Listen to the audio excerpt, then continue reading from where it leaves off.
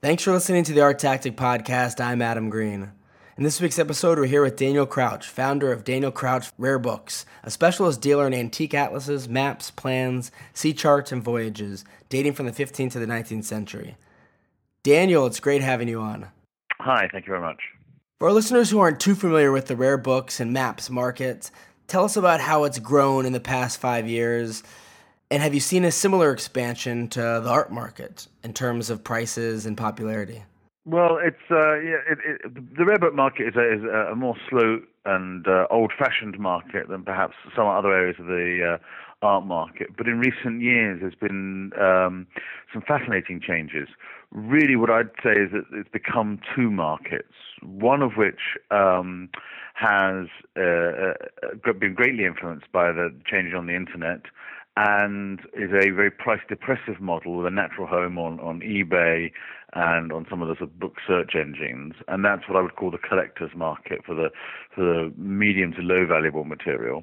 And then, perhaps more interestingly, at the top market, things that aren't available in many different examples, and their books and particularly maps have shown to have more in common with the fine art market, as people discover that this is an area of great interest, and one in which you can still find museum quality and institutional quality examples of really, really rare and special material.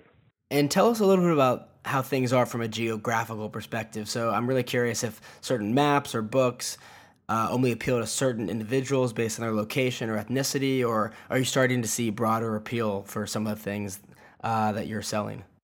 Yeah, so I mean, I think because we specialize in travel and maps and atlases, there is a broader appeal as people immigrate more, travel more, and have more concept of place. And so I think that maps and atlases appeal to that aspect of modern life. I think one of the fascinating things that's changed in the market is watching the growth and then retraction of the so-called BRICS, the emerging market. So we had a huge growth of interest in Russian material up until about 2010, and that shrunk right back down. Similarly with Brazil, and in the last few months, it's been interesting to see the enormous interest in Chinese cartography and travel, not quite as enthusiastic as it was before, although I still think that market has some way to go. Last year, you were the first rare books and maps dealer to take a stand at Frieze Masters. How did that evolve so you were able to participate at Frieze?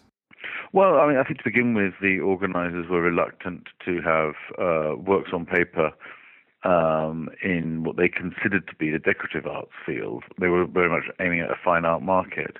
I think we made a plausible case that if Albrecht Dürer and Hans Holbein can make maps, then that map cartography should be considered one of the fine arts.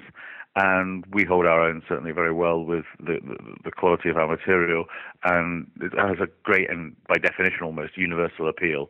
People are very fond of the maps and atlases, and I think the organizer of Frieze came to realize that, and they're very pleased to have us there now. And yeah, tell us a little bit about what the experience was like at Frieze for you in your first year, and was there a decent amount of crossover in general in terms of your clients were some of the same people that were also interested in participating in the art world? Yes, I mean, we rather consciously have as our mode of display of our maps something that's got more in common with certainly some of the modern and contemporary dealers, and we sell cartography as graphic art as much as we do as sort of collectible historical artifacts. And that meant that that means that there is a great crossover with our material and modern and contemporary art dealers and interest. And we do sell to perhaps a younger crowd than the average antiquarian map dealer. But having said that, we do a lot of other art fairs around the world. We do TAFAF in Maastricht and the Winter Show in New York, and those have a connoisseur audience, and they are people who are interested generally in the sort of material that we have to offer. So it was not an unfamiliar experience for us. Yeah, that was interesting there. You said that you do sell, you do have crossover with some of the collectors who are also collecting modern contemporary art, while some other dealers may not. If you can just break down for us exactly what it is that's appealing, or where it is that you see that crossover with those collectors, and what are some of the other things being sold in your field that doesn't have as much crossover? Well, I think people have a lot more affinity for maps than they used to. We encounter more maps on a daily basis now than we did 10, 20, and 30 years ago.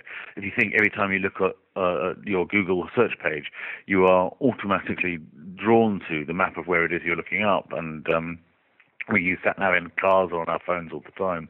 So I think the graphic effect of maps is the idea of cartography is much more familiar to us now. And as I said before, we travel a lot more, whether it's immigration or traveling for business, work, or pleasure. So people's affinity with cartography is much greater, and that means that people have the graphic identity. They identify with graphic art, and that works quite well in terms of attracting people to the material, but also because it's a graphic rather than a painterly style with a lot of the maps and the atlases, that lends itself to fitting into modern design aesthetic. I think that's one of the reasons why it appeals to perhaps some of the younger and more contemporary collectors. But we also sell, atlases and globes which look perhaps a little less avant-garde. What kind of advice would you give to someone who's fascinated by maps and maybe wants to start collecting, but they aren't really sure where exactly to begin? Collect with something that you love, whether it's a place or a style. I myself have a large personal collection of maps of my hometown, which is Oxford, and buy the very best that you can possibly afford. You'll never make a mistake for buying quality, whether it's at the very top of the market or something a bit more casual as a gift for a friend. The best you can possibly afford by original color and in as near perfect condition as you can find it. And we have Frieze Masters coming up shortly. Will you be exhibiting there again this year? And if so, do you want to tell us a little bit about some of the things you'll have in your booth? Certainly, yes, we will.